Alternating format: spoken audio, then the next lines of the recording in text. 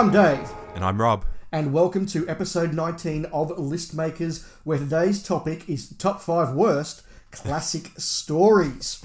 Are we really doing this, Dave? We're really doing this. I'm actually quite looking forward to it. I think it's sometimes fun to do worst lists. Look, this is, as always, The List Makers, a monthly mini podcast from The Doctor Who Show. A top 5 topic, make lists, and then discuss and have a chat. Mm-hmm. We don't interrupt each other. We just go forward and make them. Rob, we got off top 5 classic companions last time, yes, which was tough. We now had to narrow 158 stories down to 5 worst. Yes. Look, I've had some fun doing this. I hope you have too. It's your turn to go first. Alrighty, Dave. In at number 5, I'm going with The Underwater Menace. The Discontinuity Guide famously calls this Doctor Who's version of Plan 9 from Outer Space, which is the Ed Wood film regarded as the worst film ever made. And it's right, because if you were to describe this story to someone as, well, it's Doctor Who finds Atlantis, that would sound quite great, wouldn't it? But in reality, it's just terrible. All the main cast thought this was the pits.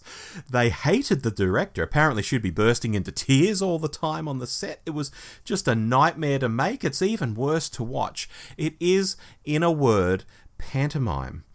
I was surprised, Dave, when it got a DVD release, and that's all I'm going to say about it. Moving on. Yes. Number 4, The Leisure Hive. I'm picking this one here more for what it represents than the actual story, if that makes sense. Because what it represents is change in so many areas. You know, the credits, the theme music, Tom's costume, the production team. You know, we've got JNT and Christopher H. Bidmead in the big seats. The step away from comedy in the series, the leaning into science, which Doctor Who had flirted with before, but never really went for in quite the same way as under Christopher H. Bidmead.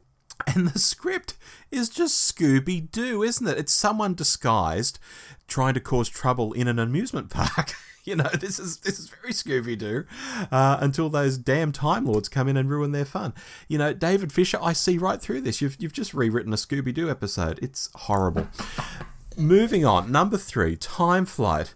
Wow, this is one of those stories where you think, if you were a writer in the early 80s, ignoring that it would be the end of season, we've run out of money story, ignoring all of that, would you still propose this as a story, honestly believing that the BBC could achieve it and make it look half decent for the audience? You'd have to be bloody mad.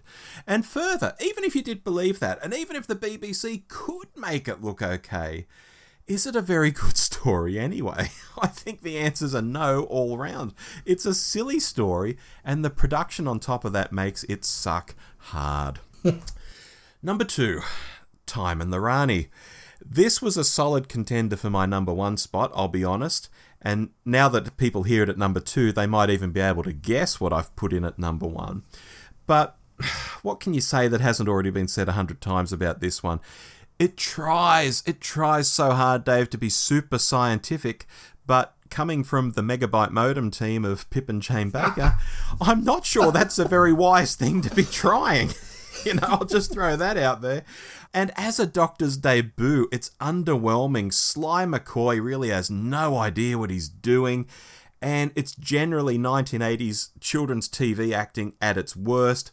Bonnie just adds to the confusion. Oh, it's horrible. I can see why some people like it. It's so bad, it's good to them. But to me, it's just bad. The worst story of all, Rob? I'm not doing anything profound here, Dave. I'm very straightforward this time. It's the twin dilemma. I know there are listeners out there who'll be like, no, don't kick poor Colin. You know, there really is a defensive shield around Colin Baker these days, perhaps born of the way his era did cop such a kicking at the time. And ever since, really.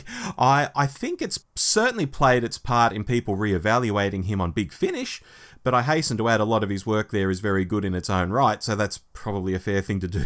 But look, this story, gosh, it's just dire. It's boring, it's cheap, the acting is atrocious, especially from those 2 kids.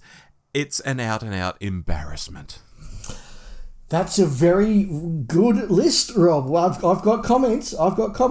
But I'll do mine We first. need yours, yes. How many snaps you reckon? 2.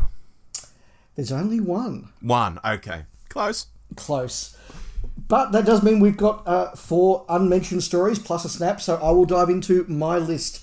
Okay. Number 5. I'm sorry I have to do it, but I've had to put a Troughton story in there, and I have put in The Dominators. Yeah. The unfortunate reality is when you have a story about a bunch of aliens invading a planet, and by about halfway through part 3, you desperately want the aliens to win because you hate the goodies so much, your story probably hasn't succeeded. And the Dulcians are just the worst sort of lost in space, bad classic Trek, cliche planet of the hippies, and they're not interesting, they're boring, and I frankly wish the Dominators had wiped them all out, because the Dominators are far more interesting. Yeah. Morris Barry tries to do something with the location work, and that's not bad, but there's a lot of silly overacting, there's a lot of bad design, and it's just a mess of a story in so many ways. Number 4, a predictable one from me, and one that, Rob, you could probably predict that I was going to have, and that is Season 17's Creature from the Pit. Yeah. Now, look, I enjoy a lot of Season 17. I've said before, I don't want all of Doctor Who to be like Season 17, but I'm really happy Season 17 exists. Most of it's really fun and enjoyable. Creature from the Pit is not. It's a really stupid concept of a story, done really badly, with no sense of discipline at all. Tommy's completely off the leash and just on a different set to everybody else. Lala is, I suspect, in a bad mood with Tom and just kind of phoning it in a way that I'm not used to from Lala Ward. The design is embarrassing. I mean, Arato is laugh out loud embarrassing, and the production team knew that when they saw it come around the corner for the first time. It's cheap, it's nasty. Jeffrey Balden tries, but even he can't raise this. There's casual anti-Semitism as well, which, enshrines it on the list, but it is the failure of that part of the Tom Baker era. Number 3 was one I thought long and hard about, and I had to put it on the list. And it is an example where its issues overcome fantastic production, and that is Mind Warp. Okay. Now, I will concede what a lot of Mind Warp's defenders say. It looks fantastic. It is visually spectacular. The filming location, the set design, the costumes, the cast, the music. It's really, really well done as a production. I get that. But I find it a horrible story to watch. The morality in it is all over the shop. The way in which it's ambiguous what the Doctor's doing. Is he pretending to go along with Sil, in which case he's being a real arsehole and knows it? Is he under the influence of the machine? Is the Matrix lying, in which case why weren't we shown that? That is a mess and it's very uncomfortable. But the moment where Perry says genuinely to the Doctor, I'm frightened and I want to leave, and the Doctor says with his body language and his tone, I don't give a hoot, I'm just going to go here, and it ends with Perry, if not dying, being abandoned on a planet. It's a nasty story. Doctor Who shouldn't be like that. I don't like it. Number 3 on my list. Number 2 is The Snap. Okay. And that snap is, I'm sorry, Roberts, the Davo. It is Time Flight. Fair enough. For all of the reasons that you said. And look, if you need another reason why this is a really embarrassingly bad story, just close your eyes and think, shara, sharam, shara. What is Ainley doing there? This just, as others have said, it gets away with being problematic because no one's quite sure what it actually is. Is it Arabian? Is it Asian? Who knows? It's just weird. The plot's terrible. It has no dramatic conclusion whatsoever. Even towards the end, it's all about once the Master gets the Zeraphins in his TARDIS, he'll be invincible. And then it ends with, actually, the Zeraphins can probably look after themselves. It's not a problem anyway. It's got nothing going on. It's boring. I'm really sad about that because I like Peter Grimwade. I like his other 2 stories. I like his direction. This is a flop. Yep. Number 1. Okay. We can sometimes live with weak stories that are produced well. We can sometimes live with good stories that are made on a shoestring budget. We're Doctor Who fans, we're used to that. But a bad story made with no budget is a problem, and Underworld is that story. This is the worst story of Doctor Who made. It is boring, it is drab, it has no money. Tom is not good Tom at all, he's ill-disciplined Tom. The guest cast, I think, have just gone, you know what, nobody else cares, so why should we? Yeah. And it looks awful. I just don't have anything positive to say about Underworld. Some people defend episode 1. I think that's pretty boring too, and it gets worse from there. And then you've got the 2 stupid condom robots. You've got the mad scientist computer. Oh, there's nothing there to like. There's nothing there to like. It is my worst story. And it almost made my list. It almost made your list. I'll tell you one that almost made my list that was your number 1, and that's Twin Dilemma. Yeah. I thought long and hard about that, but I am very much of the school that episode 1 of Twin Dilemma, standing alone, is probably the worst individual 25 minutes of Doctor Who ever made. Yeah. But if you start the story at part 2, I find it a perfectly serviceable B-movie type romp. And so I find it hard to kick it. Look, it would be in my top 10, I'm not going to deny that, but it just missed out there. Yeah, because when we talk about problematic and mind warp, we're chopping Perry's head off and putting another brain in there and such. Sure, Twin Dilemma, Colin is going to crush her windpipe and kill her unless, until he looks in that mirror. It's not good.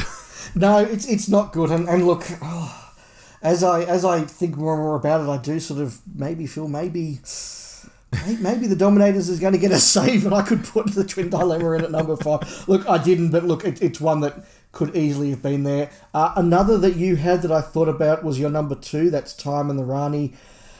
Again, the reason I didn't is actually something that you said about it in its mitigation, Rob, and that is that I can see it trying. I can see the story trying to be interesting. I can see the set design trying to do something with a rush budget. I can see the director trying to make a quarry work.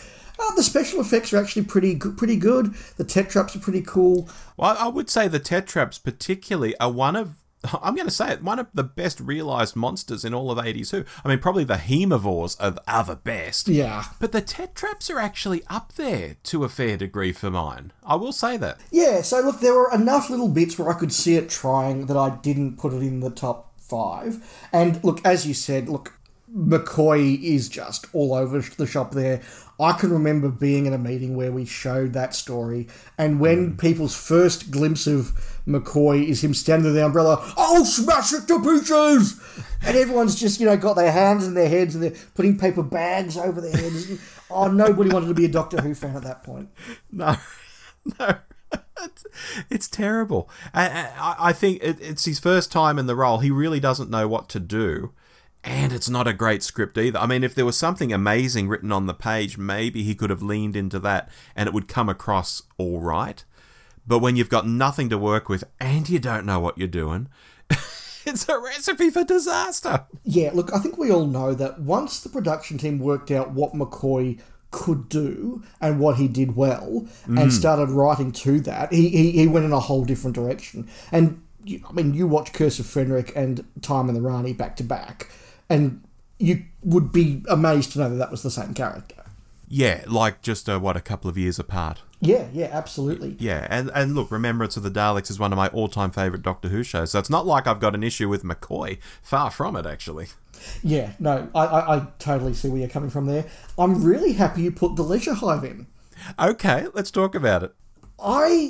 Was it the Scooby-Doo bit? It's partly the Scooby-Doo bit. The whole, you mentioned for Muzzy. But it's mostly that every time I put on The Leisure Hive, I sit there and I think to myself, I should enjoy this story because this is a big deal. It's amazing production values. It's the one that sets off one of my favourite seasons. I should like it. And within about 10 minutes, I am utterly bored.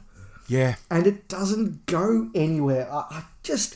It's just lots of people standing around having very dull conversations in very dull sets, interspersed with big fat aliens in nylon stocking costumes. It's really dull. It looks great. It's another one like Mind Warp that looks great, but I actually think that The Leisure Hive is the Emperor without clothing. Right.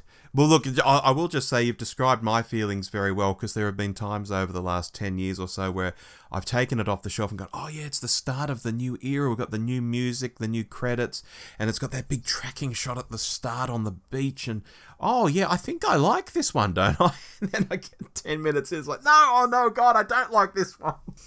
Yeah. Yeah. And Tom is obviously very, very pissed off that he has to play an old man for an episode, and he's just not having fun. No. Any on my list that was surprised you or you want to comment on? Having a Pat on there, when you said you had a Pat, I knew which one it was going to be from when we had looked at that. Did we look at that season? We didn't look at that story on its own, surely. We looked at that season, didn't we? We looked at that... Did we? We might have. Because I've heard your comments on that story before. And in my We looked at the era. The era, that's what it was. Yeah, because I knew when you said Pat, I thought, I bet I know what it's going to be. And you're right. These pacifists running around, you just want them to be blown up. Isn't that a terrible thing to say? Yeah, it is. When Rago comes in and just sort of wipes out the High Council of the Dulcians, I'm just cheering at that point.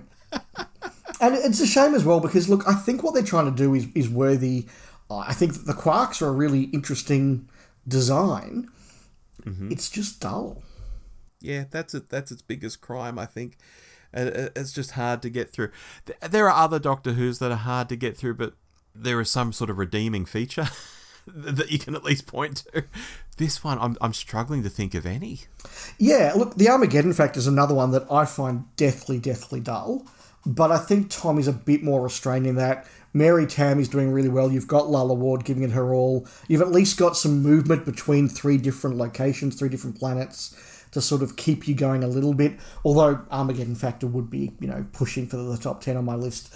It at least has got something going on. If we had done top 10s, yeah, I think some of yours might have made it into mine. And some of mine might have made it into yours. Yeah, I think that most of yours would have made it into mine. I honestly considered The Underwater Menace. You did? I did. I appreciate what everyone says, and I agree in part that seeing episode 2 did lift it. I think episode 3 is the weakest of them. And look, I agree that Patrick Troughton is doing a lot in episode 2 that lifts it a bit. But the concept is still kind of stupid, and the execution is just kind of naff. Yeah. And look, like I said, even though Troughton is lifting it, he's one of the cast members who thought it was the pits. He particularly didn't like the director. There are some choice quotes from him about the director that get made on the DVD. I think it's the DVD commentary, now that I think of it. Yeah, he really didn't like that director. And I think that comes out on screen. I think that it's amazing the number of times when you hear about a situation behind the cameras that was not working out, where directors were falling out, and they all turn out to be terrible stories. I don't think it's a coincidence. No, it was such a tight turnaround, especially back in those days. I mean, it still is today on the show, but back in those days, just crazy, and you really had to be on your A game, and if you weren't, it would show, I think. Fair enough. Well, we are out of time. Look, I had some fun doing that. I think we did it with our tongue firmly in our cheek. As always, listeners, let us know what you think. Defend the favourites that we just slaughtered. Tell us what obvious things we missed out. Tell us why Time and the Rani is a forgotten masterpiece or something. Yeah, absolutely. But once again, time to reach in and pick out our topic for next time. Here we go. And that is... Yeah. Okay. Top 5 monsters. Oh, well, that's broad. That is broad. Okay. Well, we will put together those lists, but until then, I've been Dave. I've been Rob. And we will speak about monsters soon. We will. Bye-bye. Goodbye.